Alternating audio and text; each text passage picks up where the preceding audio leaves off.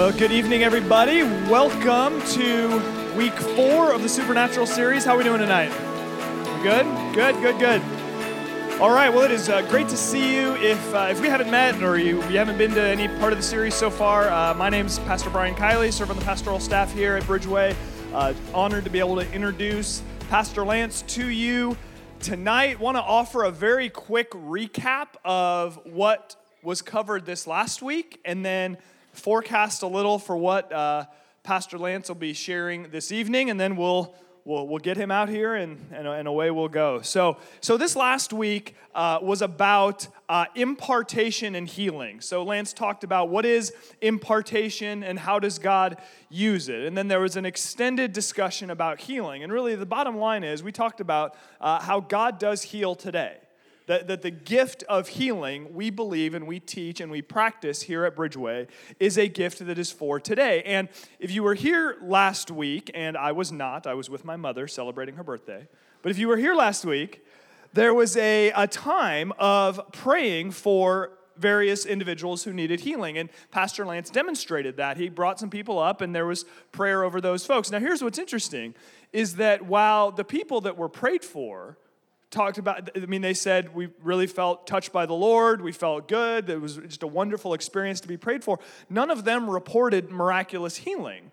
But we did have a couple of ladies who were here in the congregation suffering from similar things to what one gentleman named Bruce was being prayed for a back issue. We've had 2 women who have reported that they themselves were healed while we were here praying for Bruce, that their backs were healed. So we'll celebrate that. Praise God, that's fantastic. So, which just goes to show, there's a lot involved in the way that God heals that is perhaps a bit mysterious. But of course, we want to celebrate and give God praise for however He chooses to heal, that our job is to be faithful in prayer. And Pastor Lance spent a lot of time last week answering the question, does God want to heal everyone? And then the answer to that was yes and no. And he gave 8 reasons why God heals, 8 reasons found in the Bible, and then 7 reasons why God may not heal. I would recap those for you, but it would take too long. So, number 6 was, we'll have to ask him. Now, but the key truth, and here was the key truth that he shared, and this is so true in so many different arenas, but healing is one of them, that a no answer from God, that if we pray for healing and God does not heal, that does not mean you're not loved. That there might be a greater plan in play. We don't know entirely what God is doing, but God's love for us is not determined by our experience of how well we think He's doing what we ask Him to do. Right? God's love for us is proven by Jesus on the cross. So we can rest in the reality of if we pray for healing and we're not healed, we can rest in the truth that God is doing something in that God has His reasons and greater reasons for that. Now, Pastor Lance was not able to get through a lot of the planned material. He had a lot of material he had intended to share last week, but he didn't get through all of it, so there'll be kind of some bonus teaching that we're going to record and make available, and we'll make it real clear when that's out, but you'll want to keep watching for that. So that was last week. This week's content is largely about how God speaks to His creation. How does God speak? There's going to be a study of Old Testament prophetic ministry. So how did prophecy work in the Old Testament versus present-day prophetic ministry? How does prophecy work today? Pastor Lance is going to talk about how can we hear from God more in our personal lives, and then how to minister in and receive prophetic ministry. That this sort of thing, I don't know how that phrase, even prophetic ministry, I don't know how that lands with you. Maybe it's very normal. Maybe it seems a little bit of a stretch for you. But regardless, this sort of ministry is happening very naturally all around us, and we may not even realize it. So there's going to be some education this evening on what that is, how does it work, how can we understand it, how to do it, and then how to kind of deal with or respond to those who practice it. 2 specific, unique areas of prophecy that are going to be highlighted is number 1, there's words of knowledge and wisdom. Words of knowledge and wisdom. And then number 2 is tongues and prayer languages. So Pastor will talk about words of knowledge and wisdom and tongues of prayer languages. So that's where we're going to go tonight. A couple of logistical things to keep in mind is while we've mentioned this a few times during the series, while this is not necessarily a church service, it's okay to kind of act like it is. Okay, so amen, talking back, smiling, that's all good. So if pastor says something that you think that's a great point, then you can say, amen. Boom, nailed it. All right, well done. There's going to be an hour and a half of teaching, and then at the hour and a half mark, we're going to close the teaching, we're going to cut the video, and you can sort of applaud at that as if it were the end. And then there's going to be a half an hour of practical demonstration that is not going to be live streamed and sent out to Facebook, and it's not going to be part of what is used for publicly. That's just going to be something in-house. So there'll be about an hour and a half of teaching, and then a half an hour of practical demonstration. And I just want to encourage you a lot, wherever you are in all of this. Again, some of this is going to be, or for some of you, a lot of what we're going to cover tonight is material you're very comfortable with. For others of us, the material we're going to cover is going to be a little bit of a stretch. And wherever you are on that spectrum is 100% okay. We just want to encourage you to keep an open heart, an open mind, and be ready to learn. So, with no further ado, please welcome out Pastor Lance.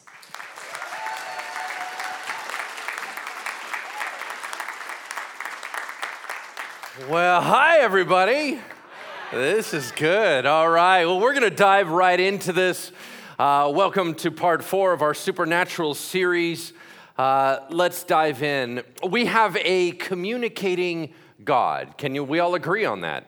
We have a communicating God. And the reason why we know that is Genesis 1 tells us that God spoke the universe into being. If you remember that, it says, and God said, let there be light. Now, why would he communicate it that way? Why would he create it through a word, through communication? You're going to find out a little bit later that was all prophetic as well. But the idea is that God's words are agents of creation, that what God says comes to pass. He can just think it, but he chooses to speak it.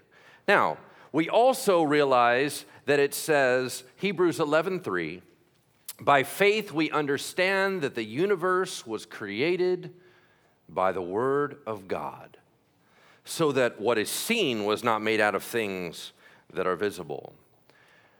Obviously, the prophecy refers to who but Jesus Christ. John 1:1, in the beginning was the Word, and the Word was with God, and the Word was God. Verse 14, and the Word became flesh and dwelt among us. In other words, not only did God create with a word, but the second person of the Trinity is defined as the Word. That is not an accident. That is very, very purposeful. As a matter of fact, as we go along, we find out that words and the Word of God and the communication of God is what helps us keep going. So, for example, Matthew 4:4, 14 and 18. Jesus answered and said, it is written, man shall not live by bread alone, but by every what? Word that comes from the mouth of God. By every word that comes from the mouth of God. What God says is our reality. It is so critical for us to hear from our God. God is a communal being. He's a relational being, and relationship requires communication. I'm going to lay layer after layer after layer the importance of God speaking to you. That's really where I'm going. Revelation 12:11, and they have conquered the enemy by the blood of the Lamb and the word of their testimony. Why does God have us be witnesses? Why does he have us go out and give our testimony? Because our words confirm the reality of God. You go, well, that's kind of stretching it a little bit. Okay, well, Ephesians 6:17, when we are supposed to have the armor of God, what do we fight with? The sword of the Spirit, which is the word of God. Even we defend ourselves by the very word of God. Do our words matter? Romans 10:8. What does it say? The word is near you. It is in your mouth and in your heart. That is the word of faith that we proclaim. Because if you confess with your mouth that Jesus is Lord and believe in your heart that God raised him from the dead, you will be saved. For with the heart one believes and is justified, and with the mouth one confesses and is saved. Why in the world would he include the idea of confession? We also realize it goes on and on throughout the Bible. Confess your sins one to another that you might be healed. The idea of getting something outside of you, C.S. Lewis and some other writers have commented that when we say something, it becomes more real to us. That if you see a beautiful sunset or an incredible vista and you're all alone, it's not quite as real as when you get a chance to say to someone else, look at that, and it becomes more real. Words matter. God's word matters most. If he created us, he knows why we're built. He knows how the world works. Therefore, he's the only one to help us navigate. He's the only one that helps us walk through his creation.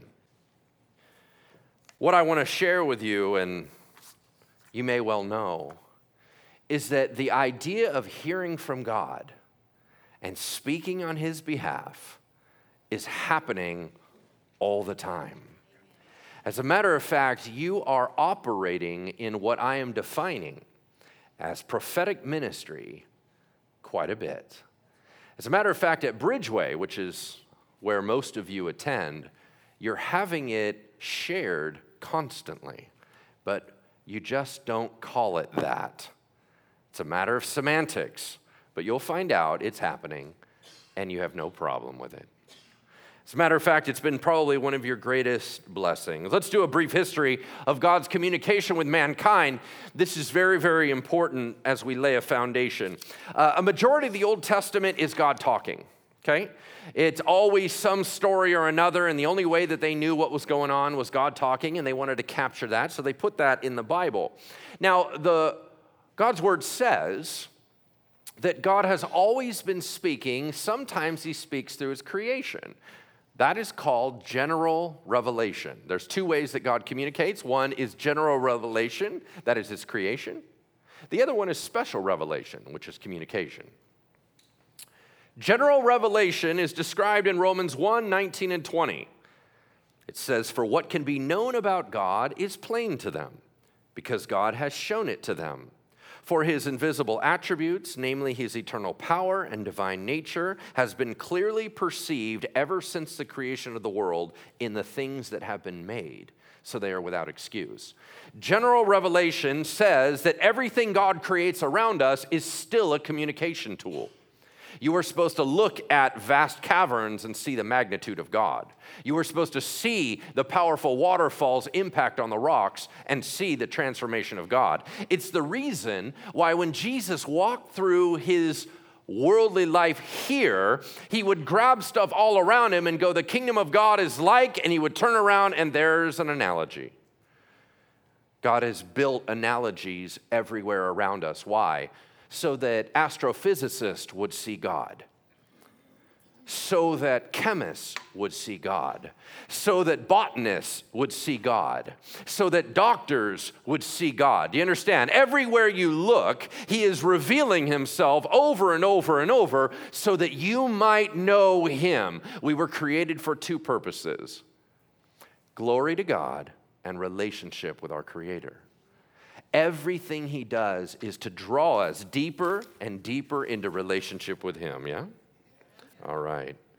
What I want to take all of our time today to do is to talk more about his special revelation. God actually communicating uniquely, individually to different people or people groups. I'm not going to spend much time at all on his creation. That's a whole nother study that we can all do. And sometimes in apologetics, you get to see the power of God in creation. So it's very exciting to study, but we're not going to be focusing on that today. Let's focus on special revelation. Now, I want to go through the Trinity, how the Father speaks, how the Son speaks, and how the Holy Spirit speaks. Each one of them are very unique. Each one of them engaged with humanity in a slightly different way. So we begin with how the Father speaks. In the beginning, in the Garden of Eden, God spoke to all of mankind. How many were there? Two. All right. That's still all, isn't it? I mean, if you only have two to choose from and you get all of them, all right, great. So the Father spoke to all of them. It says, and God said to them, be fruitful and multiply. And God said to them, don't eat of the tree. And God said to them, what did you do? You understand what I mean? He was constantly communicating. So from the beginning with his creation, he talks. He communicates. He shares his heart with theirs. But then something occurred. Sin entered into the world. When they chose something other than him, it created a rift. It created a break between God and man. And the communication was altered. When sin enters in, you're going to find out that sin is a type of blocker to contact and communication with a holy and righteous and almighty God. Not because he doesn't like you anymore, it's a matter of what you can contain and receive. Yeah? All right, so we gotta watch that one. So here we go. It shifted from God speaks to all to God may speak to all. This is the shift that occurred because of sin. So for example, God the Father was the one that talked with Cain. Do you remember that? He said, hey, Cain, where's your brother at? Right? He communicated directly with him. It was God the Father that talked with Noah and his sons directly. It actually says, I need you to build me an ark. And then as he went along, it said his sons were right there with him. So they're all hearing. Now, nobody else is hearing the voice of God necessarily, but Noah is, and his sons are.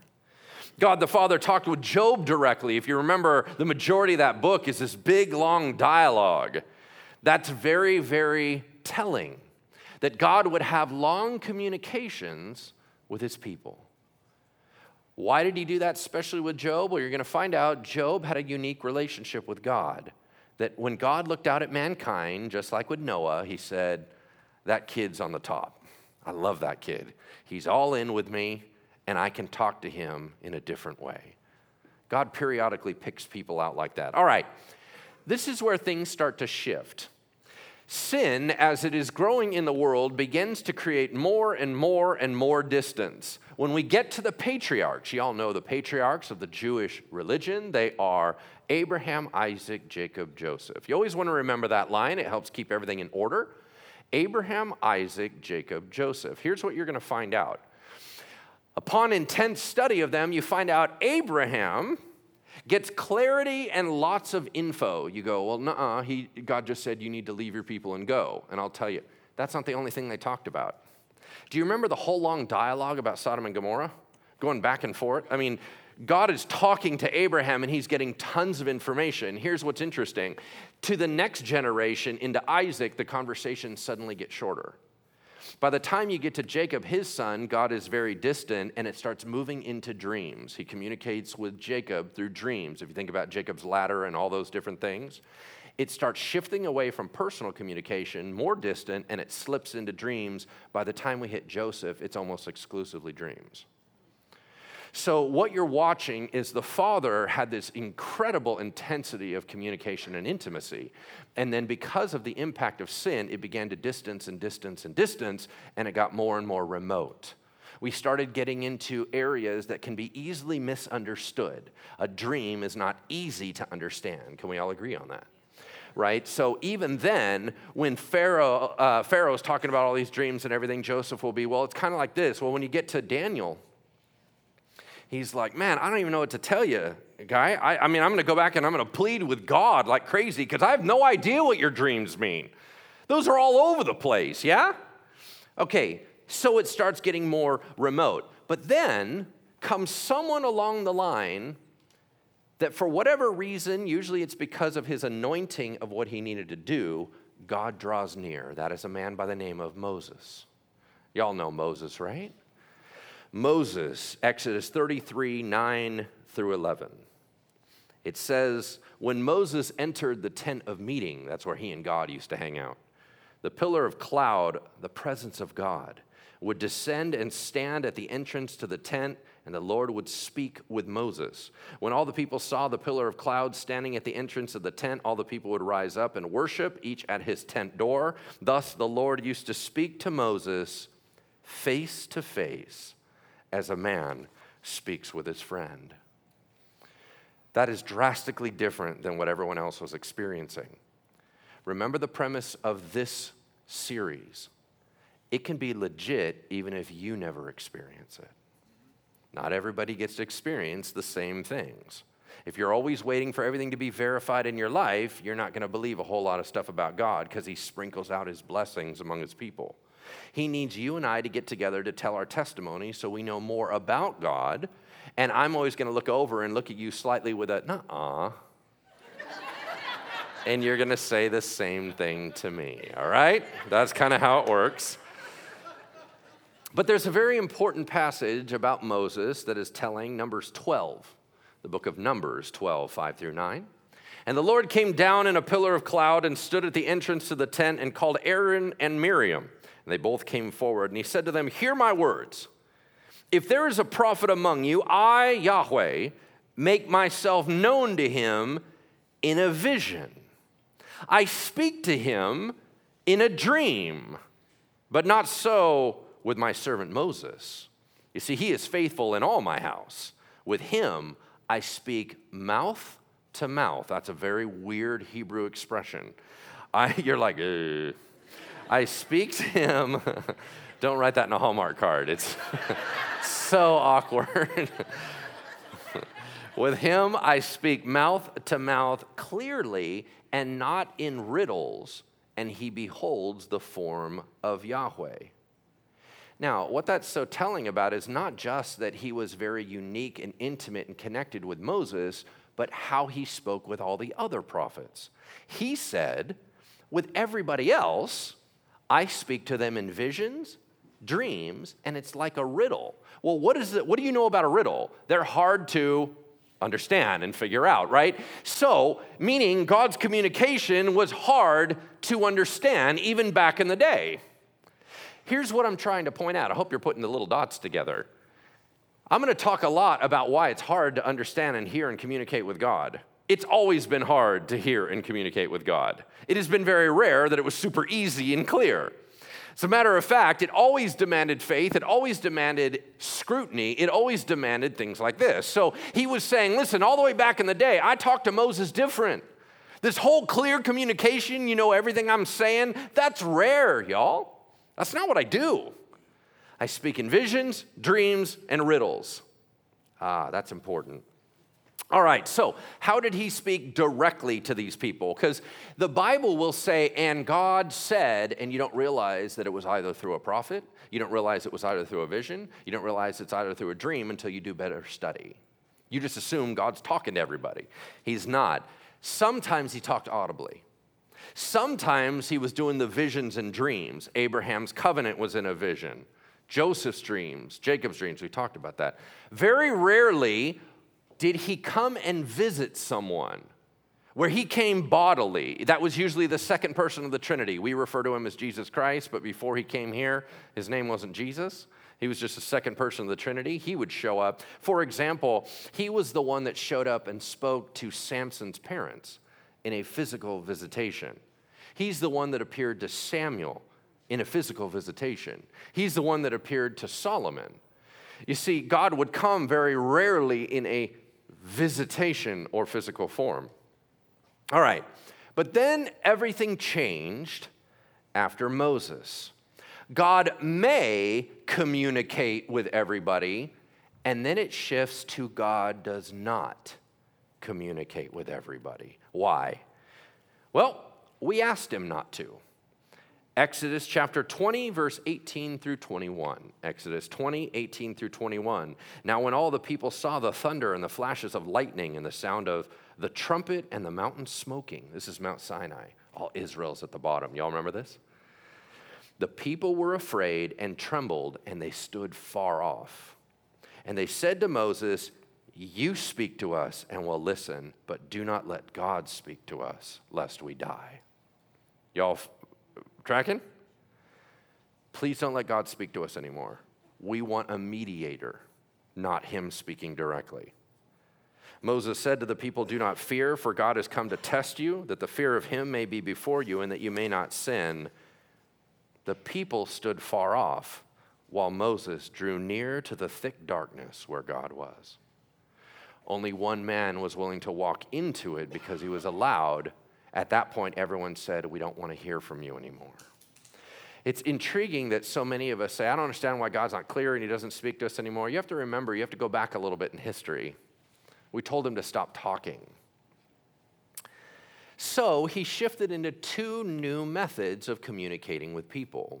He would do the rare visitation, he would do the rare dreams and visions, but he started utilizing what were called priests and prophets. Priests and prophets. And he started using these methods, casting lots and the Urim and Thummim. Now you're going to go, what are those? Well, let me explain it to you. Here we go. Very powerful verse is in Proverbs 16:33. Proverbs 16:33. Let's talk about casting lots first. Y'all know what casting lots is? It's a little bit like drawing straws. Who gets a short straw? It's a random game, because it is also casting lots that they cast for Jesus' garments at the cross. In other words, they wanted to say, okay, let's all be fair about this. None of us know which one it's going to be. They put them in and they cast the lots. It talks about casting them in your lap. You would put your robe out. You'd sit cross-legged and put your robe out. And you put them together and you'd cast lots. It's basically like flipping a coin or rolling dice. That's the idea. God said, I want you to find out my will through those methods now. Casting lots, powerful verse, Proverbs 16:33. The lot is cast into the lap, but its every decision is from Yahweh. Oh, that's crazy. You went in random, God jumped into the random and brought order. Proverbs 18:17 through 18. The one who states his case first seems right until the other one comes and examines him. The lot puts an end to quarrels and decides between powerful contenders. In other words, I don't know, you're presenting this case, you're saying it's a he said, she said. What does God say? Y'all tracking? This is a little bit creepy. This is a little hard. All right? Now, let me explain this to you. You go, there's no way you're going to put your important decisions into a flip of the coin.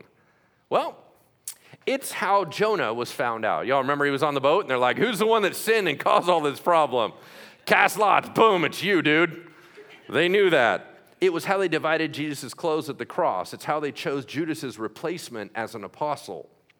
It's how they divided the promised land among the tribes of Israel. It's how they determined the scapegoat. It's how they sorted jobs at the temple. It's how John the Baptist's dad, Zechariah, got in the temple in the first place.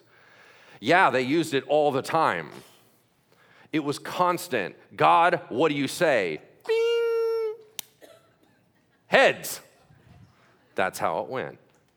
If you thought it was hard to hear God today, how about going with that one? Well, there's another way to do it, but it's not much cleaner.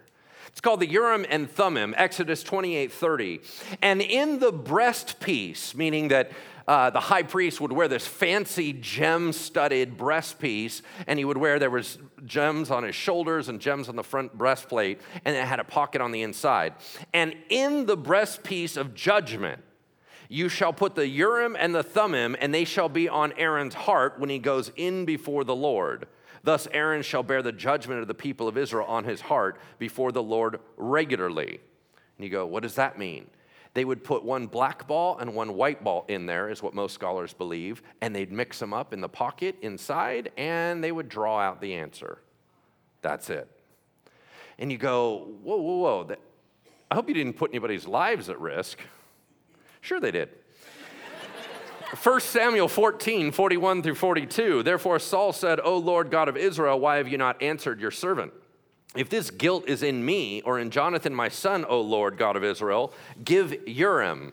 But if this guilt is on your people Israel, give Thummim. And Jonathan and Saul were selected. But the people escaped. Saul said, all right, now let's get more detailed. Cast the lot between me and my son Jonathan. And Jonathan was taken. In other words, they were trying to figure out who the guilt was on, and they started going through these random flip of the coin, ding, ding, ding, ding, and they ended up with Jonathan, and it was Jonathan's responsibility. All right? So the point is that as he removed himself more and more and more, he would put in these elements, but they seemed random, but they were selected by God. Messy, yes? God the Father then only began to speak through prophets and priests. Outside of that, 1 Kings 8, 10 through 14. And when the priests came out of the holy place, a cloud filled the house of the Lord, so that the priests could not stand to minister because of the cloud. For the glory of Yahweh filled the house of the Lord. Then Solomon said, the Lord has said that he would dwell in thick darkness. I have indeed built you an exalted house, a place for you to dwell in forever. The king turned around and blessed all the assembly of Israel while the assembly of Israel stood. What does that mean? When the temple was dedicated, God's power and presence descended upon it. That's very important. Because here's a premise you need to understand. God speaks where God is. If God is there, he will tend to speak from there. Moses goes up to the burning bush. As he gets near the burning bush, who is in the bush? God. And God speaks. Moses, Moses. Do you remember? God tends to speak from the location where he is. So if you study the Bible of the priests, they had to go to the temple near God's presence in order to get the words. You find out that all throughout the area, they usually needed to be near the Ark of the Covenant. You remember that box, the gold box, right, with Indiana Jones? That was where God's presence was. So before the temple was set up, they had a mobile tabernacle. They would keep the Ark of the Covenant in there, and the priests would minister before the Ark, whatever that means, and that's where they would get their information. Because God tends to speak from where God resides. I'm going to keep saying that because it's going to make a big difference to you when we get to the Holy Spirit. God also spoke through prophets. Here's the powerful verse that says it all. In 1 Samuel 3:1, now the boy Samuel was ministering to the Lord in the presence of the priest Eli. And the word of the Lord was rare in those days. There was no frequent vision. In other words, there came out to be a drought where God just went silent on everybody. And then a young boy shows up through a mom that couldn't have kids. Her name was Hannah, right? And all of a sudden she has this boy. The boy goes into the high priest whom God had rejected. No, even if he was ministering before the ark, God wasn't saying anything. But the little boy tends to spend the night there. And this is what happened. 1 Samuel 3 through 10. The lamp of God had not yet gone out, and Samuel was lying down in the temple of the Lord where the ark of God was. And the Lord called to Samuel, and he said, "Here I am." And he ran to Eli, the high priest, who was sleeping, and he said, "Here I am, you called me." But he said, "I didn't call you. Go to bed." So he went and lay down. The Lord called again, "Samuel." Samuel arose and went to Eli, and he said, "Here I am, you called me." But he said, "I didn't call you, my son. Go lie down." Now Samuel did not yet know the Lord, and the word of the Lord had not yet been revealed to him. And the Lord called Samuel again the third time, and he arose and went to Eli and said, "Here I am, you called me." Are we all clear that it's a little hard sometimes to discern the voice of God because he kind of sounds like everybody else? Then Eli, the high priest, perceived that the Lord was calling the boy, and Eli said to Samuel, "I get it. Go lie down, and if he calls you, here's what you say. 'Speak, Yahweh, your servant is listening.'" So Samuel went and lay down in his place, and the Lord came and calling as every other time, "Samuel, Samuel." And Samuel said, "Speak, Lord, your servant's listening." And that was a game changer. God drew near again to a young man, and he began to speak to him directly. That was the one who would anoint who? But the greatest kings of Israel. He anointed Saul, he anointed David, and he set up the order of Solomon. So here's the idea. I want to sum up the Old Testament prophet for you for a moment. There is what was called the office of prophet. These are the people that would do the thus saith the Lord. Now, if you remember, God was not speaking in any other ways. People had no access to hear from God. The only way they could communicate was through a priest or a prophet. Most people did not have access to a priest. The only way they could hear God at all was through a prophet. And the prophet didn't always know what they were talking about. It was a tough job. But that prophet would say, God has said this. And it was gospel fact. There was no way to cross-check it. There was no way to cross-reference it. There was no way to know if it was legit or not up front. Well, do you understand the damage that can occur? And that's why we have Deuteronomy 13, 1 through 5. If a prophet or a dreamer of dreams arises among you and gives you a sign or a wonder, and the sign or wonder that he tells you comes to pass, but then he says, let us go after other gods which you have not known, and let us serve them, you don't listen to the words of that prophet or that dreamer of dreams. For the Lord your God is testing you to know whether you love the Lord your God with all your heart and with all your soul. You shall walk after the Lord your God and fear him and keep his commandments and obey his voice, and you shall serve him and hold fast to him. But that prophet or that dreamer of dreams shall be put to death, because he has taught rebellion against the Lord your God, who brought you out of the land of Egypt and redeemed you out of the house of slavery to make you leave the way in which the Lord your God commanded you to walk, so you shall purge the evil from your midst. Extreme accountability. There weren't a lot of false prophets hanging around. Why? They're all dead. Fastest way to shut something down, right? It's kind of like, well, he's not causing us problems anymore. Why was the penalty so severe? Because there was no other way to know. So everything relied on the word of trust. If you violate that trust, we are now going to have a distorted view of God, and that person was put to death. All right, that is for the office of prophet. The thing about the kings, just so you are aware, I know we read the Bible and we're like, oh, Saul talked to God, and David talked to God, and Solomon talked to God. Almost always it was through a mediator. King David, a man after God's own heart, did hear from God directly, but almost all of his messages came through his two prophets, Gad and Nathan. Gad and Nathan. It was not direct. It'll say, and God said to David, and you think he heard it. He didn't hear it. It went through somebody else. He had to always trust that they were right. They weren't always right. Oops, that's a problem. The prophets in the Old Testament are all the people that you know because they all have weird names. Any book of the Bible that you cannot spell, that is a prophet.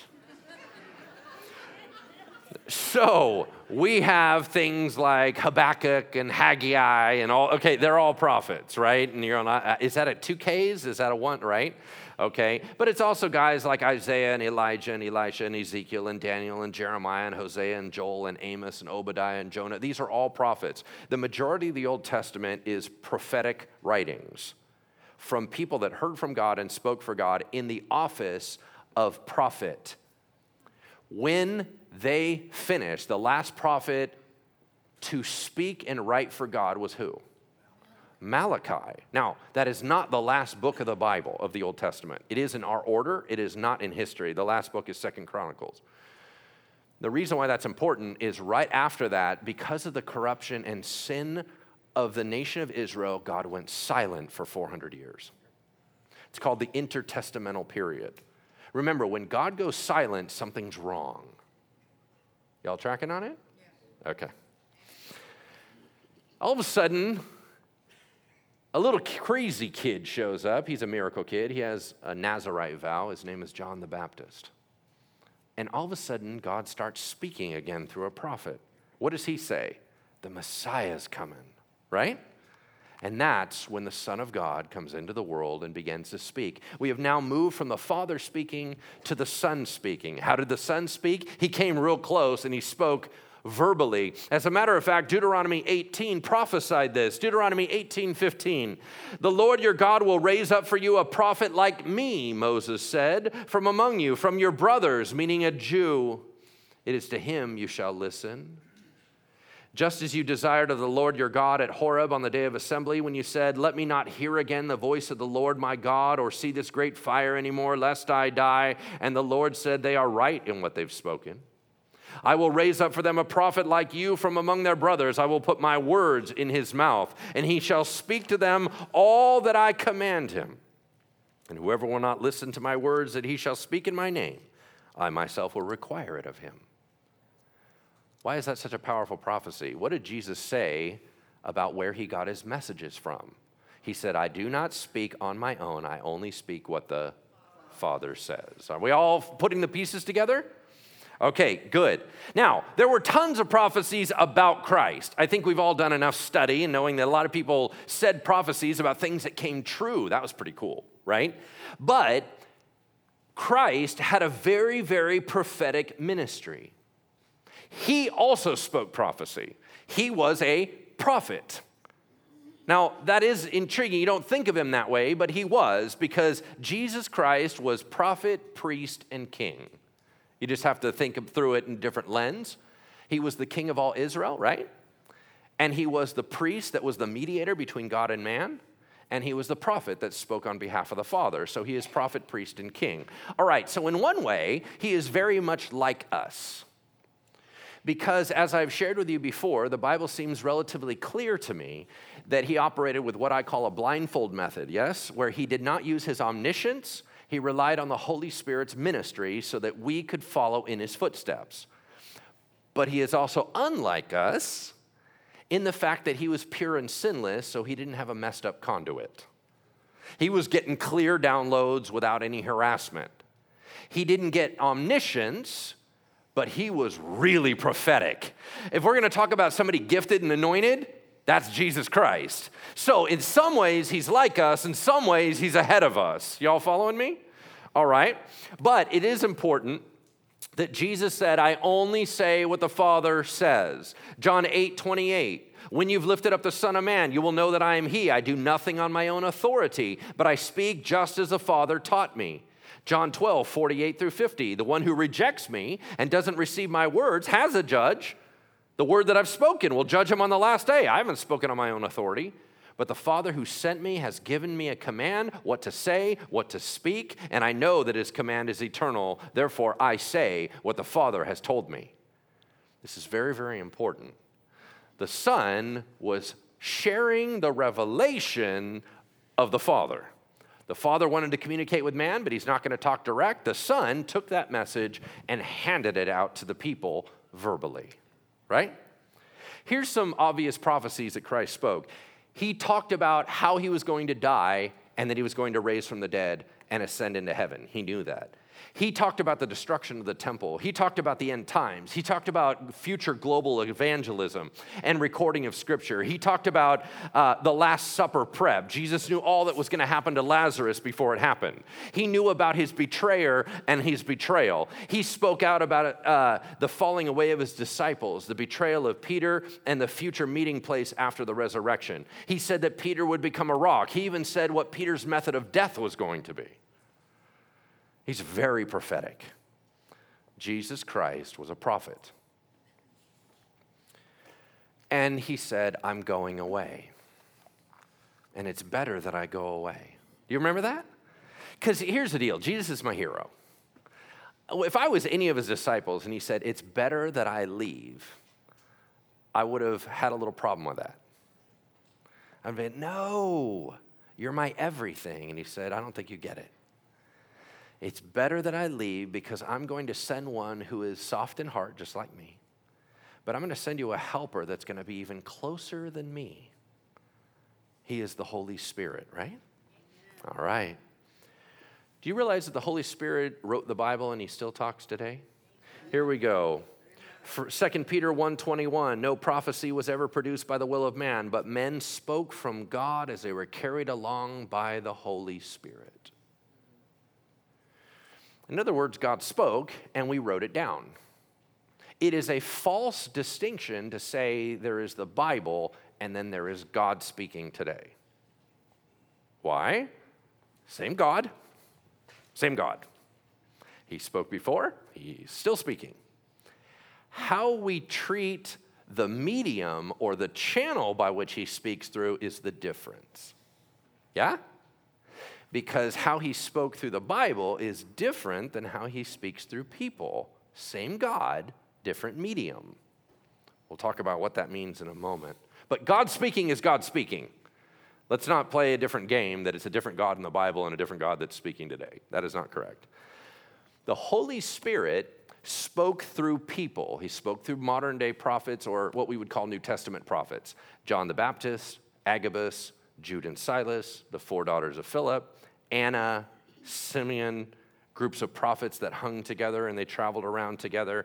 There was a New Testament prophetic office by which God would communicate through the Holy Spirit and direct them.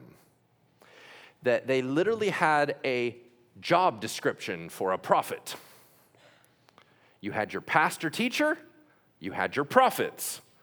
They had 2 different jobs, both important. How do we know that? Here we go, Ephesians 2, 19 through 22. Ephesians 2, 19 through 22.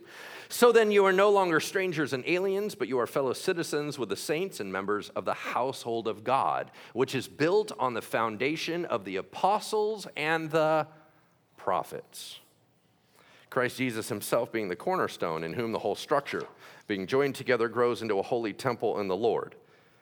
In him you also are being built together into a dwelling place for God by the Spirit. 1 Corinthians 12, 28 through 31. And God has appointed in the church first apostles, second prophets, third teachers. Now he's putting them in an order of importance and authority. Notice what order he just put them in. Apostles are the authority, the highest authority. Prophets, teachers, then miracles, gifts of healing, helping, administrating various kinds of tongues. Are all apostles? No. Are all prophets? No. Are all teachers? No. Do all work miracles? No. Do all possess gifts of healing? No. Do all speak with tongues? No. Do all interpret? No. But earnestly desire the higher gifts. Do all people have the office of prophet? No. But there's a whole bunch of people in the Bible that weren't prophets that prophesied. Because you can prophesy without being a prophet. How do we know that? Peter, filled with the power of the Spirit. Nothing says that he was a prophet. He was an apostle. But it says Peter, filled with the Holy Spirit, said, and then starts blurting out what's going to happen in the future. Elizabeth, John the Baptist's mom, filled with the Holy Spirit, starts to prophesy. Zechariah, John the Baptist's dad, filled with the Spirit, begins to prophesy. Simeon, filled with the Holy Spirit, begins to prophesy. Peter, filled with the Spirit, begins to prophesy against Ananias and Sapphira. Even Caiaphas, the bad guy, accidentally prophesies because the Holy Spirit comes on him too. And he says that one man should die for the sins of the world. Okay, what's the point in all this? The Holy Spirit spoke direct to the church. Is God still speaking to the church today? Yes. You have to answer that question one way or another, and you have to have biblical backup to why. If you say God suddenly no longer has anything to say, you need to be able to back it up with Scripture. If you say that he does, you have to back it up with Scripture. You all tracking with me? I believe that God is still speaking today, and if he's not, something's seriously wrong. Yeah? Silence is not good. But here's what's intriguing. Here we go. John 10, 4 through 5. When he has brought out all his own, Jesus said, the good shepherd goes before them, and the sheep follow him, for they know his voice. A stranger they will not follow. They'll flee from him, for they don't know the voice of strangers. That's an interesting analogy for Jesus to share, and then he dies. How can you hear his voice? It's better that I go, because the one coming will reveal all things to you. You go, well, yeah, it was only about the early church. It was only about the apostles. John 10:16, he's not done. I have other sheep that are not of this fold. I must bring them also, and they will listen to my voice. And there will be one flock, one shepherd. In other words, there still weren't sheep in. They were the Gentiles. They didn't come in till later. They didn't come in till much later, and they were supposed to hear his voice. How are they going to hear his voice? They're going to read the Bible? The Bible wasn't written yet. So my point is of course God is speaking. That's what shepherds do. And when it says they will hear my voice, that's a present tense. He's walking along going, they're going to keep hearing my voice. That's what we do. I'm always communicating to my people. You're not going to follow the voice of a stranger. There's lots of voices out there. You don't follow them, you follow me. 1 Corinthians 2, 9 through 16. It is written, what no eye has seen, nor ear heard, nor the heart of man imagined, what God has prepared for those who love him. These things God has revealed to us through the Spirit. For the Spirit searches everything, even the depths of God. Who knows a person's thoughts except the spirit of the person which is in him? No one comprehends the thoughts of God except the Spirit of God. Now we have received not the spirit of the world, but the Spirit who is from God, that we might understand the things freely given us by God. In other words, the Holy Spirit is constantly revealing. Who is God? Who is God? Who is God? Who is God? Who are you? In light of who he is. That's what the Holy Spirit talks about. Verse 13, and we impart this in words not taught by human wisdom, but taught by the Spirit, interpreting spiritual truths to those who are spiritual. The natural person doesn't accept the things of the Spirit of God. They're folly to him. He's not able to understand them because they are spiritually discerned. Wait. If everything is just simply scripture, black and white on a page, there's plenty of Bible scholars that don't know Jesus, but they are experts in Jesus. There's something deeper, is there not? Because it's spiritually discerned, that the Holy Spirit has to illuminate, has to constantly communicate, or you're not going to get it. He only does that with believers. For we have understood the mind of the Lord so as to instruct him, but we have the mind of Christ. Why can we understand what the Holy Spirit does? We have the mind of Christ. Every believer has the ability to hear from God. 1 John 2, 26 through 27. But the anointing that you have received from him abides in you, and you have no need that anyone should teach you. But as his anointing teaches you about everything and is true and is no lie, just as it has taught you, abide in him. Does God speak through people today? Yes, he does. 1 Corinthians 13, 8 through 10. Love never ends. As for prophecies, they will pass away. You're like, oh, okay, so they're going to stop. As for tongues, they will cease. Yep. As for knowledge, it will pass away. Ooh, that's awkward. For we know in part, and we prophesy in part, but when the perfect comes, the partial shall pass away. When will it stop? When the perfect comes. Who's the perfect? Jesus. When is he going to return? I have no idea. But do you understand they do not stop until Jesus returns? Therefore, they're still going. Ephesians 4, 11 through 14, and he gave the apostles, the prophets, the evangelists, the shepherds, and teachers to equip the saints for the work of the ministry, for building up the body of Christ until we all attain to the unity of the faith and of the knowledge of the Son of God, to mature manhood, to the measure of the stature of the fullness of Christ, that we would no longer be children. Has that happened across the world? No.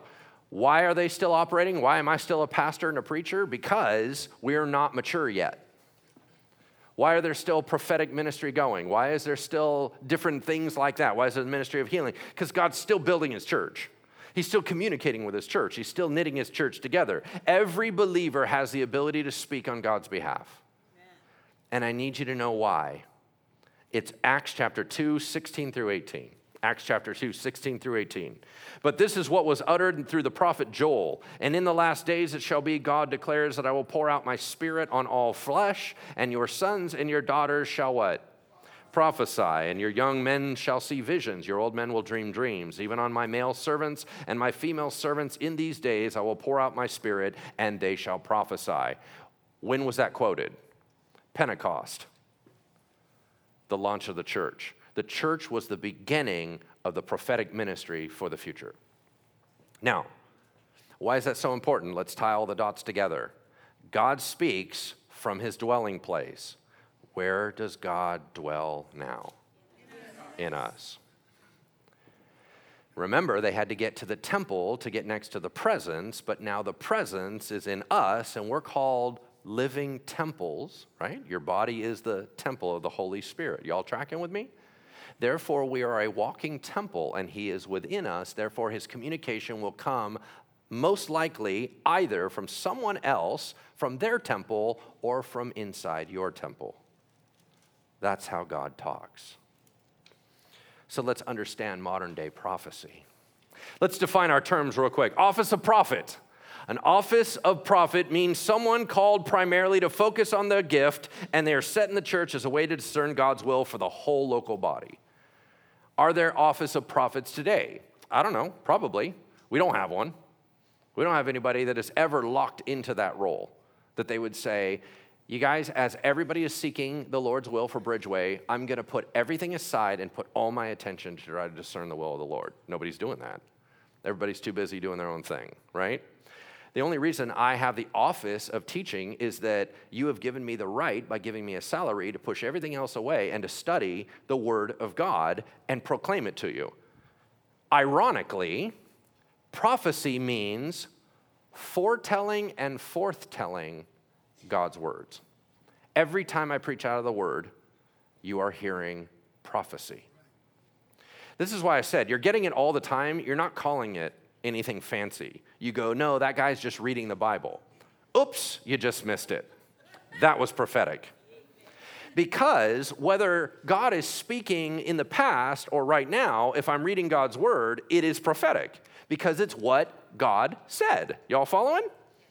So you've actually been surrounded by prophecy your entire Christian existence in more ways than simply that. You go, well, that's not really it. I'm talking about the weird stuff. You don't get to define prophecy. God defines prophecy. All right? Pentecost was a game changer because God dwells within us. Modern day prophecy, there is the office of prophet, then there is prophecy, which is normal Christians speaking on God's behalf. Then there is the gift of prophecy. In other words, when they prophesy, there's something different. You go, what do you mean prophesy? If you go to your friend in their house and they said, man, I feel absolutely heavy, like God hates me and he has condemned me. Bing, something pops into your head. What is it? Romans. For God has said, there is no condemnation for those who are in Christ Jesus. What did you just do? You just operated as a prophet. Bing, I got the word of God. I know what he said. I'm saying it to you. That actually is prophetic. You just took it into a different context, took it off the stage, took it into somebody's home. That was not really that shocking, right? But that is prophecy. All right. If you have the gift, when you say it, there's weight to it. And you go, well, how do you know that? Because all gifts are gifts. When I preach and teach, I can teach it in a classroom and someone else can preach and teach. When I preach and teach, there's an impact. Why? Because there's a gift to it. It's not different in words. There's a difference in impact. That's what a gift does. So when somebody says, I have the gift of prophecy, it just means that when God rolls through it, he throws an anointing on it. That's all it means. All right. Gifts are gifts. So what is it? It's speaking to other people on God's behalf. There are three key purposes of modern day prophecy. You ready? Three key purposes of modern day prophecy. Number one, revelation of revelation. Revelation of revelation. What does it mean? The Holy Spirit came to reveal what the Son revealed. That's what the Bible says. John 14, 25 through 26. And John 16, 12 through 15. John 16, 12 through 15 is good. Jesus said, I still have many things to say to you, but you can't bear them now. When the Spirit of truth comes, he will guide you into all truth, for he won't speak on his own authority, but whatever he hears, he will speak, and he'll declare to you the things that are to come. He will glorify me, for he will take what is mine and declare it to you. Are we seeing a pattern here?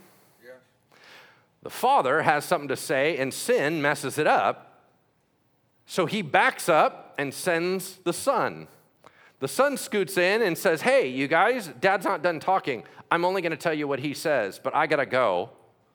Hold on, I'm out because I have to die for your sin. Your sin keeps screwing everything up. But I'm going to send somebody else. The Holy Spirit's like, hey, now that the sin thing is done with, I got something I need to share with you. It's what the Son was just saying. I'm not even talking on my own. I'm revealing what he revealed. Are you seeing the pattern? Revelation of revelation. Jesus said, I got more stuff to say. You can't handle it right now. I still need you to hear.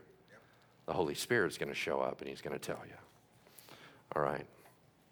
Let me be very clear on something. The power of God's word is different. Here's why. The Bible is the clearest if it's read right. Can we all agree that not everybody's reading the Bible the same way? Okay, so I understand everyone's like, man, the Bible. Okay, if you are not doing your interpretation, the Bible's not all that helpful because people are still saying contrary things to each other looking at the same passage. So let's be very clear. It's only if you're reading it right is the Bible clear. But if you read it right, the Bible is the clearest record of God's words. But it's not exhaustive. We know that. The Bible isn't all that God has to say. There's other stuff that Jesus did that's not recorded. Even all the authors said, I have more stuff I need to tell you, but I can't tell you yet. All right. Therefore, if it's the clearest, the more you know the Bible, the more you'll begin to learn to hear the voice of God today. Because if you can track on his voice the way he was speaking, you can hear him speak more now. Because it's going to sound the same. The shepherd will have the same ring to it. Does the concept of hearing God today open up the canon of Scripture? It does not. The canon of Scripture is closed. The canon of Scripture means acceptable books of the Bible. It doesn't mean that just because God is still speaking that suddenly we now can just start adding on the book of Lance and the book of Bob and the book of... You can't do that. Why? The reason the Bible is reliable and true is because it's been cross-checked by Jesus. It got authorized by John in the closure. In other words, the whole point was, we know it's legit because it got cross-checked by legit people. When you have that much cross-checking, it becomes reliable. And now you start going, that's my God. If anything doesn't match up with that, it's bogus. Right? That's how we track. The Word of God versus human prophetic words. 2 Timothy 3:16, all Scripture is God-breathed and profitable for teaching, reproof, correction, and training in righteousness, that the man of God may be complete, equipped for every good work. The Bible's a different ballgame, y'all. If I come to you and I'm like, I really feel like the Lord is sharing with me this. Okay. That's not the same as in 2 Timothy 1:5, it says they're not on the same level playing field. The conduit's clearer in the Bible, right? So please, we're not putting them on the same level. Same God, different conduit. Same God, different medium. Same God, different veracity, right? Verifiable. Okay, great, we got all that. All right, so number one, revelation of revelation. That's the reason for modern day prophecy. Number two, you ready? To build up the church. To build up the church, to edify, exhort, console, encourage, and strengthen. 1 Corinthians 14:3-4, the one who prophesies speak to people for their upbuilding and encouragement and consolation. The one who prophesies builds up the church. Paul is really, really big on prophecy. You guys, 1 Corinthians 14:1-5, pursue love, earnestly desire the spiritual gifts, especially that you may prophesy. And he just keeps going on and on and on. 1 Corinthians 14:26, what then, brothers, when you come together, let each one of you have a hymn, a lesson, a revelation, a tongue, or an interpretation, and let all those things be done for the building up. Your gift that you get to share what God has to say is not primarily for you. It's for you to help other people. That's why you have it. Sometimes you're just sharing scripture at an opportune time. I need all of you that are mature. When you read the Bible and you're reading, you're like, God, I don't understand why you had me turn to 2 Chronicles. This is dumb. This is nothing that I can use for my daily devotional. Be wise enough to realize that's not for you. That was for the person that you're about to talk to in 3 days. Yeah? So you hold that in your heart and you wait. And someone goes, man, I just feel like Like God's not being very clear. Oh, that's funny because I just read this story 2 days ago about how this person was wrestling with what God wanted them to do, and then all of a sudden you start sharing. That's prophetic. You're sharing scripture. But there also is a fresh word when he said, whenever you come together, y'all should have a revelation, meaning that not everybody, but some people should have a revelation where you come in and you have something fresh for somebody. Now, it's not new, it's just fresh. Big difference there, right? New is, we've never heard that. Here's what fresh is. God sees you. Now, is that always true? Yep. But because that person happens to feel super lonely and lost and abandoned, when you said it at that moment, it was fresh. And ding, it locked into their spirit. They went, what's that? It's always been true. It's just fresh, right? All right. Number 3, encouragement and connection. Encouragement and connection. God is still in relationship with his people, so he has us operate in prophecy to build relationship with him, to hear his voice and engage with him. That's just, it's a personal connection thing. Number 3, encouragement and connection. Encouragement and connection. In other words, relationship building. That is a reason for why God still speaks today. It's just relationship building between you and him, okay? All right, so how else does God speak outside the Bible? We've been talking a lot about the Bible, which is obviously a huge part of our ministry here, and I'm kind of obsessed with it. But how else does he speak? Well, here's 7 ways that God also speaks outside of the Bible. Here we go. Number 1, life situations. Life situations. It can be everything from, wow, that kind of crashed into my life, that put me here, so I ended up learning this lesson. Wow, I was really going a bad direction. I ended up getting busted by the cops. I ended up in jail, and that turned my whole life around. Wow, you understand what I'm saying? Like, it can be just life situations where God is steering you. God still speaks like that, right? Or it could be very specific. Like, for example, it was Abraham's servant. He had to go get a wife for Isaac, Abraham's son, and he went up to the well. Do you remember this story? I love this. He goes up to the well, and he's like, all right, I totally have to find a wife. I don't want to blow this. This is my big job. And he's like, God, here's what I need you to do. I don't even know if you know me and I know you, but I know you know my boss, and I know that you like him. So if you could help me out here, that'd be great. So what I'm going to do is I'm hanging out here by the well when all the women come to the thing. And the one that says, hey, can I draw water for your camel? That's totally the one. That's what he prayed. Well, now you got to figure out if it's going to work. So he's like, just sitting there, right? And all these women are coming up and they're getting their drink and they're not saying anything. And then all of a sudden, one of them goes, hey, can I get your camel's drink? He's like, whoa! And she's totally cute. Right? Number 1, life situations. Number 2, impressions of the heart and mind. Impressions on your heart and mind. This is the most common way God speaks today. Why? Because he's spirit, and so he tends to speak to your spirit, and the only way you are testing on it or tracking on it is through your soul, which is your mind and your heart. But God speaks, and he tends to emanate from where he dwells. So he dwells on the inside, so he tends to speak from the inside. We're not used to tracking on that, so it's a little bit weird for us.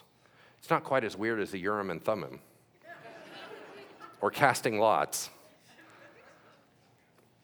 Number 3, dreams and visions. Dreams and visions. Now, of course, they're super subjective. You got to be careful with those. But the Bible is full of them. So God obviously communicates that way. Number 4, the incredibly rare method is audible. Audible. There's a couple different times in Scripture when the person heard the word of God and people were sitting around them and no one else heard it but them. So it doesn't mean that just because he speaks, everybody hears it.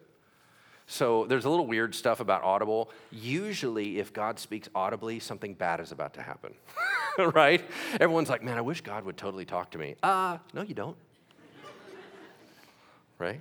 Number 5, I call it sudden wisdom. Sudden wisdom. This is one of my favorite. You're in a conversation with your buddy and or somebody that you just met at Starbucks, and they're like, so I don't really understand.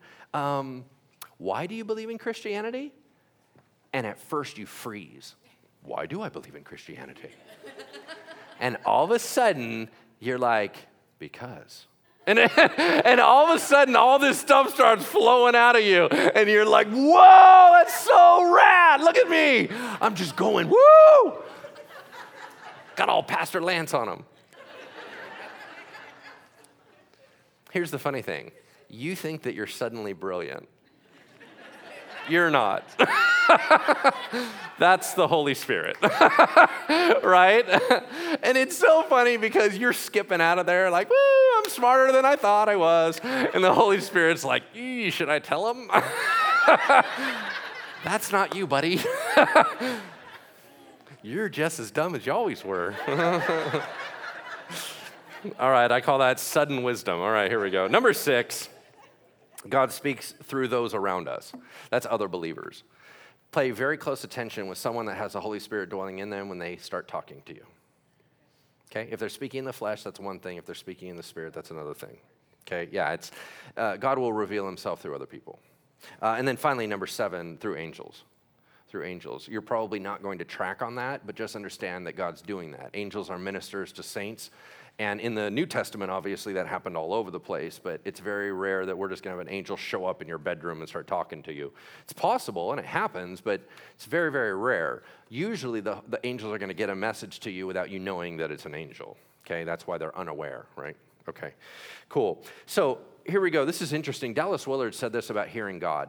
Our failure to hear his voice when we want to is due to the fact that we do not in general want to hear it, that we want it only when we think we need it.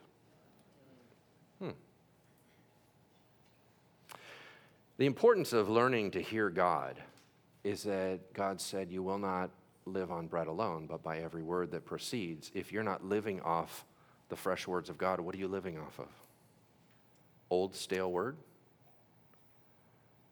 You're still living off the one time that God spoke to you in college, but you're 65? That's sad. That's not good.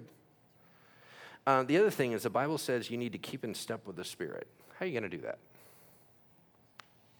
Well, how are you going to do that? Without operating in hearing God and the prophetic, how are you going to do that? You just have to answer the question. Well, because I'm going to see where God is moving. How do you know where he's moving? Because I'm going to bet you anything, it's probably you're hearing God. So it's important, yes? 1 Thessalonians 5:19 through 21. Do not quench the Spirit. Do not despise prophecies. Don't shut it down. Now, you test everything and hold fast to what is good, but you don't shut it down. Prophecy was given to be used. It said it's a gift from the Holy Spirit. You don't get to, according to the parable of the talents, just not operate in it. That's not okay. That's actually a mandate. All right, so if all this is true and it's awesome and all this cool stuff, then why is it so hard to hear God? I got 10 reasons. You ready? Here we go. 10 reasons why it's difficult to hear and communicate with God. Some of these might be convicting to you. Here we go. Number 1, and this is the longest description, a holy being and limited creation. A holy being and limited creation. One of the reasons it's hard to hear God is that he's God and we're not. So his ways are not our ways, his thoughts are not our thoughts, so he'll tend to communicate about things that we're not tracking on. He'll say stuff and it sounds very cryptic to us, but it's super obvious to him. Bottom line is, you're trying to communicate with deity. It's just hard. Okay? Number 2, sin disruption. Sin disruption. Number 1 was a holy being and limited creation. Number 2 was sin disruption. Notice that God had to back up every time sin started entering in. So the sin in our lives and the walls that we put up are relationship blockers, okay? It doesn't mean you're not his kid. It means it's really hard to hear. That's what it means. Number 3, the enemy's distortion. The enemy's distortion. All the voices sound the same because he's really good at masking his voice. And so it sounds a little bit like other people. It sounds like the voice in your head. Sounds like God. Sounds like the enemy. They all kind of sound the same. Number 4, the flesh's protection. The flesh's protection. What does that mean? You don't really want to hear God because he's probably going to tell you you need to change something. Your flesh will rise up and go, la, la, la, la, la, la, la. Okay? That makes it hard to hear. Number 5, the world's distraction. That is a lure towards any shiny objects. That is, I'm about to pray and squirrel. Right? Can't focus. Number 6, we don't have the intimacy to commune. We don't have the intimacy to commune. In other words, there's a lack of relationship. We're not quite as connected to Jesus as we would like to think. We pick and choose Jesus and pull him off the mantle when it's convenient, and then we put him back on the mantle. Number 7, lack of quiet. Lack of quiet. Sometimes God wants to whisper, and your earbuds are in, and you can't hear anything but the noise. Number 8, we're too busy. We're too busy. Hey, God, I'd love to hear you. Hold on real quick. I got to grab the... Okay, hold on. I'm ordering at Starbucks. Okay, Lord. Okay, anyway, we're back to what we were doing. Right? We're too busy. Number 9, just write the word pride. Here's my definition. We don't think God has anything worth listening to. Why should I pray tonight? What's he going to say? Got anything new for me? Nope. Oh, look, it's all quiet. All right, that's why I'm not doing it. That's pride. That's a hard heart. Number 10, God has nothing to say to you today. You're like, what? 1 Samuel 14, 36 through 37. Saul inquired of God, shall I go down after the Philistines? Will you give them into the hand of Israel? But he did not answer him that day. There you go. God's like, and hold, please. Sometimes God doesn't want to talk to you today. That's the one. Why? Because God goes, you know what? Here's the funny thing. I gave you 13 directives yesterday, and we really haven't done anything about it. So I don't need to give you number 14 till we handle number 1, right? Sometimes God is just going to go quiet. You ready for the next list? Boom, let's do it. Let's learn to track on his voice. 9 tips and insights on how to hear God. 9 tips and insights on how to hear God. Here we go. Number 1, intensify your relationship. Intensify your relationship. That's the abiding principle. We've already talked about that. I don't want to belabor it. Intensify relationship. Number 2, be thinking aware. Thinking aware. What does that mean? Remember, we are body, soul, and spirit. God dwells in our spirit. He's going to communicate from the inside out, so he's going to largely communicate through us through our minds and our hearts. We don't usually know how to track on those. You need to be thoughts aware, which means, why did that new thought come into my head? Why is that random thought about that other person? Is that something God is leading me into? Until you are thought aware, you're not going to be able to track on him. Because if you're not understanding why you're thinking what you're thinking right now, it's going to be super hard to figure out when God starts popping in there.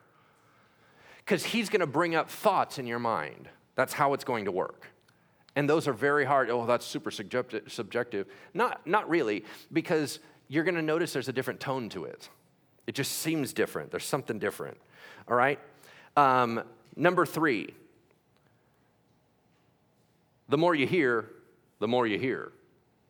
I call it the best slippery slope ever. The more you hear, the more you hear. Once you start hearing from God, it starts you down a channel where you start hearing a lot more from God because you start getting in the groove. Number 4, be a humility beacon. Humility beacon. Who does God tend to talk to? Soft-hearted people. It's like a beacon calling out going, I'm listening, God. Your servant is here, God. I'm ready, God. Whatever you say, God, right? That humility, that available, obedient spirit attracts God's voice. Number 5, private messages in group. Private messages in group. Here's what happens. If you ever pray with me in a group setting, and this happens a lot with my intercessor team, but usually they're praying. But if I'm in a group where I'm praying, I have Post-it notes next to me. Why? Because every time I start praying in a group, I get downloads from the Lord that have nothing to do with what we're praying about. And if I will get totally distracted if I try to keep it in my head. So I write it down on the Post-it note and I slide it over and I keep praying. And then bloop, another one comes in. Write it down on the Post-it, slide it over and get back into the prayer.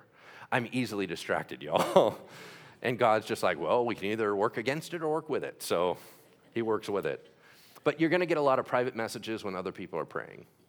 Your mind will go ping onto something else, and you go, where did that thought come from? That's why you need to be thought aware. Cool? Number 6, live alert. Live alert. Expect God everywhere. I don't care if you call it secular. I don't care if you call it sacred. I don't care what you call it. God's everywhere. And I need you to track with that, right? okay?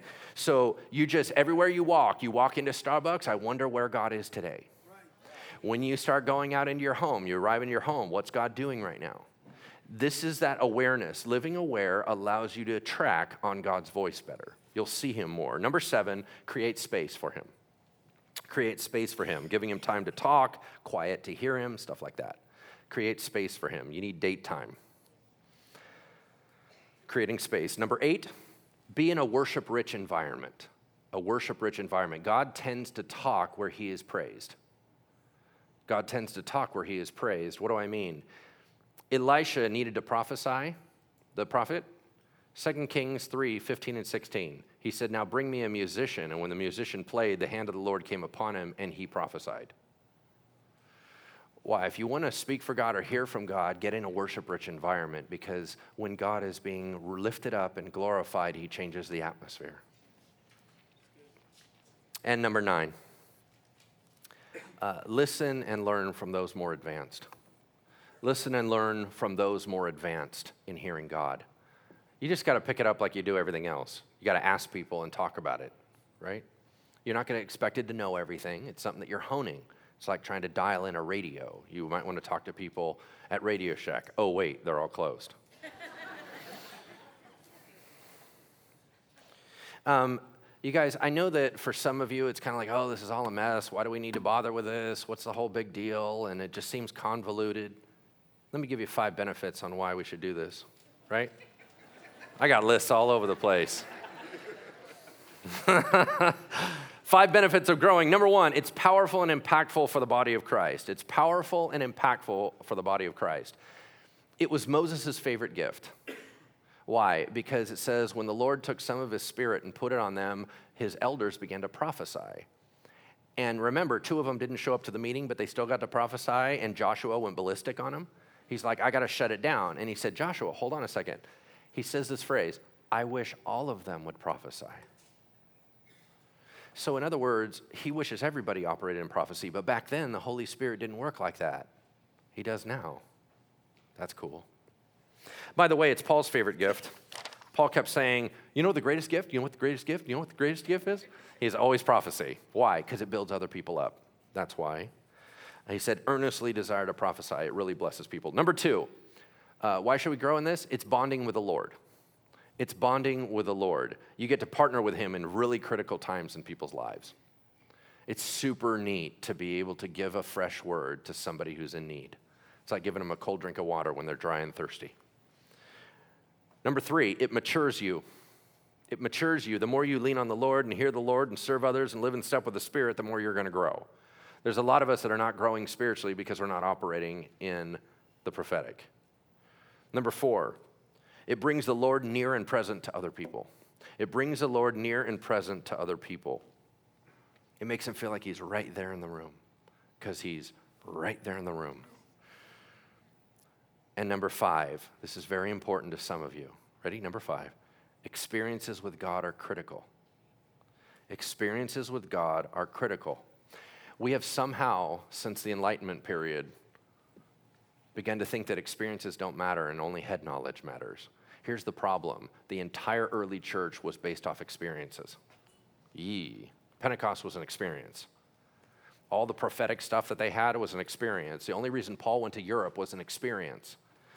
If they would not have operated off their experiences, we would have no growth of the church. And yet now, these days, we only put high value on information exchange. That leaves you disconnected and dry in your relationship with the Lord, and then you fall away. Experiences aren't everything, but they are a necessary part of that marriage. Y'all following me? Okay. Feelings and experiences aren't bad. All right. The only thing that I want to say about the difference between prophecy, when you operate in speaking for God, remember it's not primarily about you, it's for you to share for other people. Here's the thing. You're either going to do that with one person or a little small group like their friends are around, you're going to share in a prayer situation, or you would share in a corporate setting, right? Like this. Here's the deal. The only thing, I could go on and on. I got tons of pages on it, but here's the only thing you need to know. The more people, the more accountability. There's the bottom line. It's one thing if you share in Starbucks with your friend a scripture verse and you misquote it. It's another thing if I'm preaching at church and I misquote it. Same thing, gifts are gifts. So if you're going to operate in the prophetic, the more people that are around, the more you're going to get nailed. So be really, really careful on going, man, you know what would be awesome is if I stood up in church and I was like, what? And I would start talking about God. We will destroy you, right? Because we're all critical in nature anyway. So the point is we have to be very careful on that kind of stuff. If you're going to be communicating one-on-one, that's different. All right, so here we go. These are very, very important things about if you're going to speak because God has shared something with you. Here we go. When we speak, this is wise and healthy prophetic speaking. Number one, discernment is critical. Discernment is critical. The first thing you have to figure out is what did he say? The second thing you have to determine is what does it mean? The third thing you have to determine is what are you going to do about it, right? So let's say God downloads something to you. First thing you have to figure out is, I'm sorry, what just happened? Second one is, I have no idea what that means. Then you find that out and you go, I don't want to do that. Determining content is only half the battle. This is very important. Write this down. Just because you hear it doesn't mean you speak it. Just because you hear it doesn't mean you speak it. The Bible says that the spirit of the prophets is subject to the prophets. Don't give me this uncontrollable, I don't know, the Holy Spirit just moved on me and I blurted out something. Don't do that. That's not biblical. Come on. Just because you hear it doesn't mean you speak it. You have to ask, what can the person handle? What can your relationship sustain? Right? There are times when you don't need to pray it, you need to say it. This is kind of a funny one in the church. If you're around charismatic circles that are used to prophesying, you use it to hide. I just feel like the Lord is saying that you're a really, really good, you're really gifted in this area. Okay, why don't you just stop praying and go, hey, dude, I think you're really gifted in this area. I feel like the Lord is, okay, so you're not saying that? There's times that we keep couching it because we're not used to having any ability to communicate with authority and give somebody a compliment. You're allowed to just encourage people. You don't have to put it in a prayer, right? Oh, it sounds a little more spiritual. Quit dragging God's name into it and making it all manipulative, right? Okay? Just say what you need to say. You come up to him and you're allowed to build him up. You're allowed to go, man, I don't know what God thinks right now, but I can tell you what I think. I think you're awesome, right? Whatever. All I'm saying is please don't just throw it into a prayer. Okay, when you hear bad stuff, let's say you're praying over somebody and you get a download about negative insight. Okay, you better put on every filter possible because it's really rare that God's going to give you bad information about somebody else. He's usually going to go direct. That's not his MO. It will be super rare that you hear anything negative. Now, if you're picking up the heebie-jeebies on somebody, that's when you can go to leadership and go, excuse me, I'm not quite sure if I'm tracking on this right. Can you help me out? But you don't just go to them and go, I think, whoa, don't do that. That's not cool. You may not know the meaning or the timing, so don't go beyond what you get. And don't assume you know when. Man, I'm feeling right now like I'm really sensing that the Lord's saying that you're going to just be powerful in the Lord tomorrow. The Lord's like, cut. That was, I said 20 years. Okay, so if you remember, there was an anointing Samuel did over David, and he didn't become king until about 16 years later. So just remember, you don't know the timing. So when you start going, man, I really feel heavy in my spirit, like God just trying to give me some encouragement, but please don't go beyond what he said. Don't start making stuff up. If it's small and simple, leave it as small and simple. That's it. Okay? Okay, here we go. Prophetic etiquette. Ready? Prophetic etiquette. Be humble and loving. Be humble and loving. Nobody wants to hear a word from a jerk. Be humble and loving. You want their best. Don't automatically just blurt stuff out. Sometimes you have nothing to say. That's okay. And please don't use the God told me manipulation trap. Because here's what happens. When you say God told me something, no one's allowed to argue with you. Because what are they going to do? Argue with God? It's a manipulation thing. Why is it not okay to just go, as you're praying, just pray it? Why do you have to pause and go, God said, trust me, if you start praying things over them and it's stuff that you may not know, they know it's from God. You don't need to try to make it sound more fancier than it is.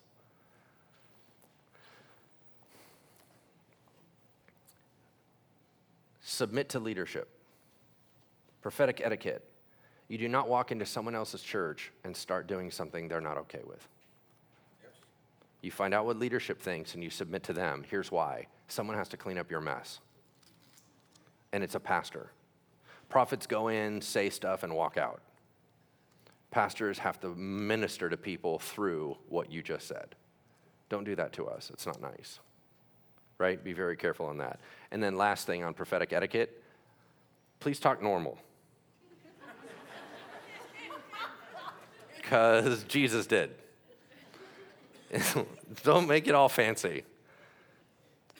As I was thinking, thy God said to thee. I'm sorry, did you just go King James? Why? Lean towards encouragement and couch your words with wisdom. Okay, here's the deal. Risk is good for you, bad for other people. Risk is good for you, bad for other people. If God wants you to step out of your comfort zone, that's awesome. Don't force someone else to step out of their comfort zone. People are not lab rats. Man, I really need to grow in prophecy, so I'm just going to start sharing prophecy with everybody. Please don't do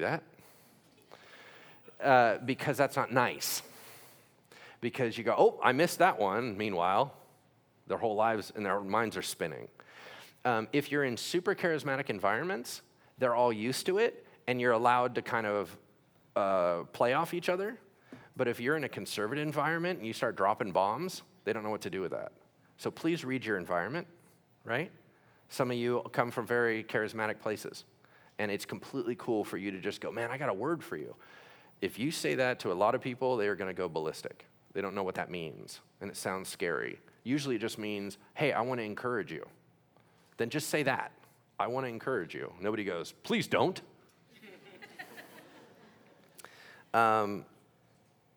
The more maturity, the more freedom. I'm going to go through these real quick because I have to finish it up. Practice self-accountability. Okay? Check on yourself because you don't just keep going. I don't get to preach and then not review if what I said was accurate. That's not right. So please review what you're doing. Y'all, it's really messy to grow in this journey of hearing God. But I think it's right. It's discouraging, but it's right. But here's the deal. When someone says to you, can I pray for you? And they start sharing personal stuff from the Lord, if you've never had that happen, it is the coolest thing ever because it lets you know that God's watching. Now, if they're forcing it and it bombs and all that stuff, that's not cool. But what I'm saying is when it's done right, it's beautiful. Now, for those of you that are in Bridgeway, let me kind of try to wrap up some of this pieces. Wow.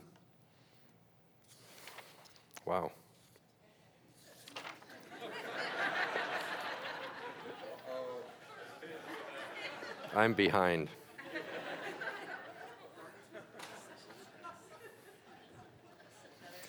Okay, here's a real quick, we got more video to run. Here's what I'm going to say.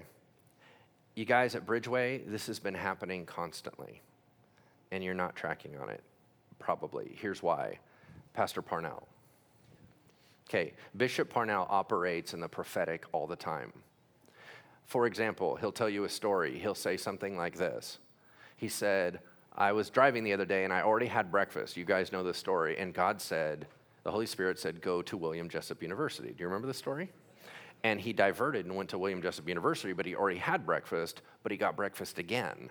It was there that he ended up having that relationship connection with a gentleman from South Africa, and it was a divine appointment. He'll say that story, and nobody said anything about it. That's prophetic. The Holy Spirit spoke to him. You remember the story that I told you where he left, and at the gate, the Holy Spirit said, turn around and go back and wait for Lance. And he turned his car around, came back, and waited for me to walk me out into my car at 9:30 at night. And he left at 6. Remember when he comes out and he sings and everybody's, we all get so enamored with the singing. You don't realize what he did just before that. Remember when he started calling out to people and saying, my son, come here for a second. God has said, he just called a word of knowledge right there. Now, it didn't seem scary and it didn't seem weird. Why? Because it was done right. It's the same thing that when I'm up here and I'm calling out and communicating to different things, or I'm going to say, listen, I don't know why, but I really feel like right now we just need to pray for this. Do you understand? That's called a word of knowledge. Nobody has to make it crazy and fancy. Nobody has to make it all hoopla. We're just doing normal ministry. This is what I'm talking about. I'm not talking about trying to make things extra dramatic. I'm just talking about gentle, be in touch with the Lord, and as he lays stuff on your heart, please begin to share it and move in it. You're not calling out the thus saith the Lord and all that. You guys, it's happening in our midst all over the place. Every time I pray for someone, some of it slips out. Why? I'm just praying over people. You go, well, I've been doing that all the time. I know. You've been operating in the prophetic almost every time you pray. You're just not calling it that. I would just like for us as Bridgeway to be able to recognize what you're doing and lean into it without calling it scary. Amen. You guys, it's just normal. It's just who we are. So here's the thing. I am going to give you this. There are 3 tests, and we're going to close on a negative. Praise the Lord. There are 3 tests to find out if somebody is a false person. Because I know that's what you're all concerned about, right? Why would I want to operate in the prophetic? It's so unstable.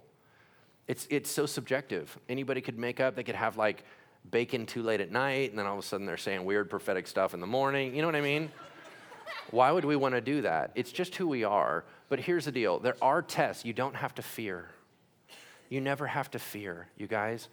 Why? Because New Testament prophecy is for the building up of the church. If you're not encouraged and built up and transformed by it, it's probably not done right. There's nothing to fear because you can always be calm, respond off of it, take it in context, discern out the bad stuff, and chuck it out. You go, well, that doesn't sound right. They killed prophets in the Old Testament. We're not in the Old Testament. The New Testament says, let 2 or 3 prophets share and let everyone weigh what is said. Why would you have to weigh what is said? Aren't you just supposed to kill them? No, you're not supposed to kill them. The Bible says over and over that New Testament prophecy is just the Holy Spirit dwelling in you, just communicating through you. But you're a broken vessel. You're going to say it wrong. And when people communicate to you, they're going to say it wrong. And so sometimes you're going to go, I have no idea what that means. Maybe they did it wrong, or maybe it's for later on. But you don't have to worry. You don't have to be afraid. Because here's the deal. There's 3 tests to find out if somebody is a false prophet or if they're teaching bogus stuff. Here we go. Number 1, content.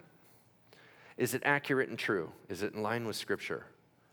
No one speaking by the Spirit demotes Christ. They can't distort the gospel, stuff like that. Right? Merely claiming they're from God is not a test, right? Everybody claims to be from God. That's not the point. Number 1 is content. Number 2, fruit of their ministry. Fruit of their ministry. What is the long-term fruit of their ministry? That's what the Bible says in Matthew 7:15 through 20. That's your test.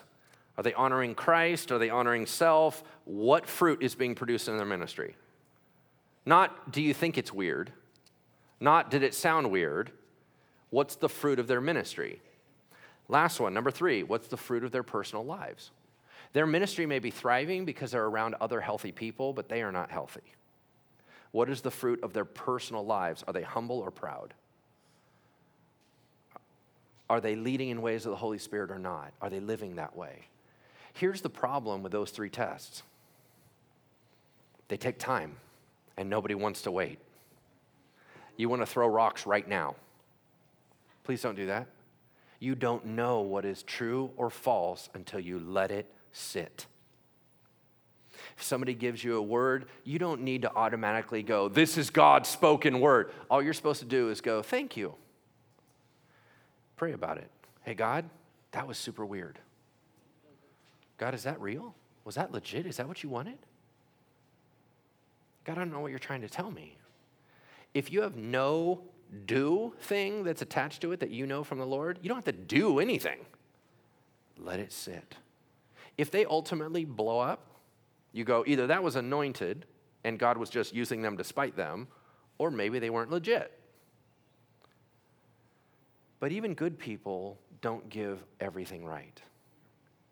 Why? Because they're just human. The Holy Spirit is speaking very clear. The problem is it's going through a distorted mic. Right? If you could just come over to 13:14. Yes, Lord. I don't know what you just said, right? So the whole thing is a word of knowledge is different than prophecy in that it speaks about information right now. Prophecy, if you're going to foretell, means something that's going to happen in the future.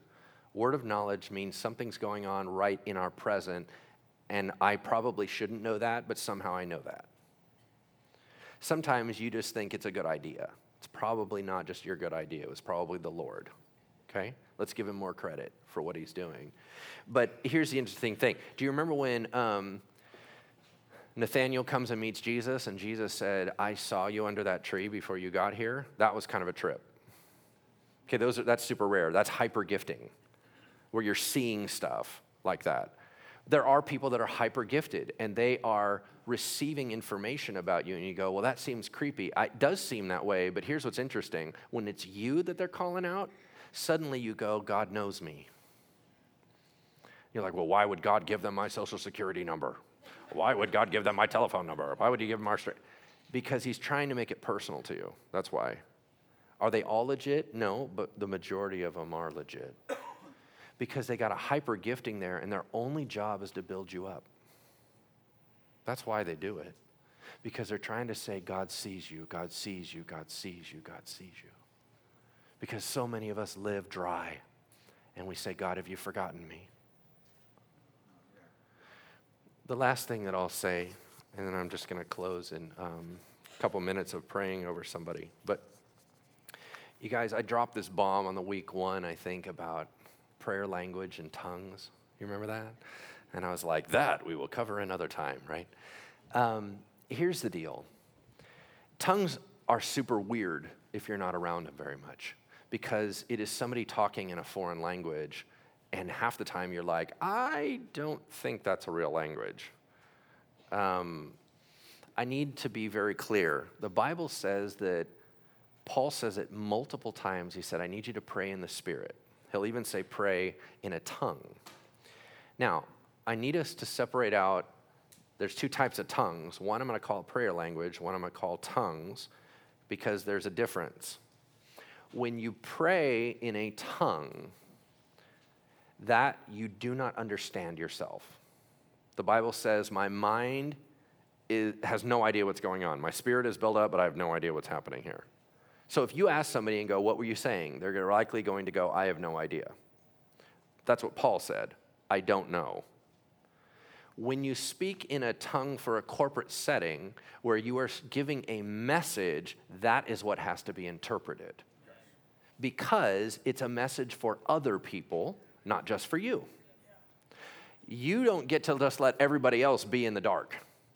So if you're going to utilize a gift, and I believe that the gift of tongues is different than a prayer language. I think everybody has access to be able to pray to the Lord in a prayer language. I don't believe everybody has a gift of tongues. I don't think that people can just talk in languages they haven't learned. That is flat out supernatural, and that's weird. And in a big corporate setting, that's why someone needs to interpret. Y'all, craziest thing, I was at a prayer meeting one time, and a husband and wife came in and operated in tongues and interpretation together as a team. It was so trippy. They're like, hey, we would like to pray over you guys as a group. One starts firing out in a language, and then she would pause, and then he would communicate, and then she would fire, and then he would communicate, and she would fire, and he would communicate. It was so weird. The whole time I was like, I can't focus on what's happening. This is so bizarre. But here's what I'm saying. The importance It says that we will worship him in spirit and truth. It says that we will pray in the spirit. How are you handling all those scriptures? When Paul says, my mind is unfruitful, I don't know what I'm doing. Here's why I think it is. Now I'm guessing. The Bible does not tell you why he does that. Here's my guess. I think that we are very hung up on how to communicate, and sometimes we're emotionally constipated. We don't know how to say what we need to say. It's almost like little kids where you go, use your words, use your words. They're like, I don't have any words. If I had the word, I would have yelled at you. Right now, I'm just smacking my head into a wall. I think that we as adults like to believe that we're mature enough to communicate everything articulately, and I don't believe we can. And I think sometimes we have to bypass the control element that we're going to say everything we mean. Because here's what's interesting. When you're in extraordinary grief, you will sob uncontrollably, and you won't even make sense to anybody else. But your emotions are pouring out so fast, you're getting something out of your chest to God. That's what I think is happening.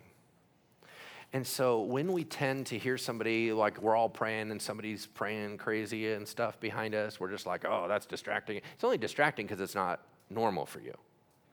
It's not distracting to me. As a matter of fact, I'm around tons of people that speak in tongues. It doesn't bother me at all, or in their prayer language. But here's what I'm trying to say. Is it the best gift? It's a little more of a selfish thing. A prayer language is a personal thing. So that's why Paul said, man, I think it's awesome. I wish you guys all spoke in tongues, even corporately. The problem is that we don't have a lot of interpreters, so nobody else is getting built up here. I'd rather you prophesy. Why? Because it's in English. Well, he didn't speak English, but you know what I mean. He's like, you know what? Because we're trying to build everyone up. We're trying to build everyone up. If you're just focused on you, you're not building everyone up. Now, there's nothing wrong with you focusing on you for a moment. There's nothing wrong with you pouring your heart out to God. There's nothing wrong with you in your prayer closet saying, God, I don't have the words. You guys, I've prayed that way. In a way, it's almost like diverting back to when the baby is trying to communicate something and doesn't have the right words, but the parent still knows what's going on.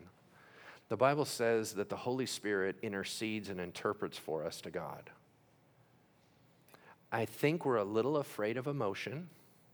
I think some of us that are conservative are a little afraid of anything that we can't track and write down in our notebook. Unfortunately, that is a part of life. You'll find that out when you grieve really bad, and you can't make sense of it.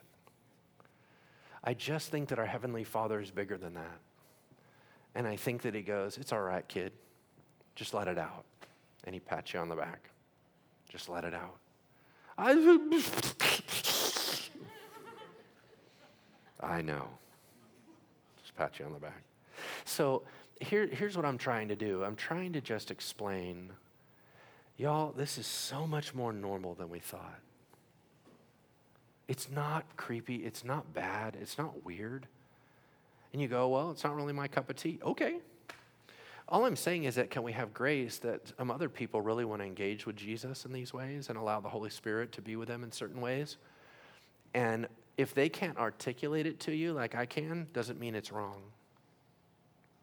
They're doing their best, right?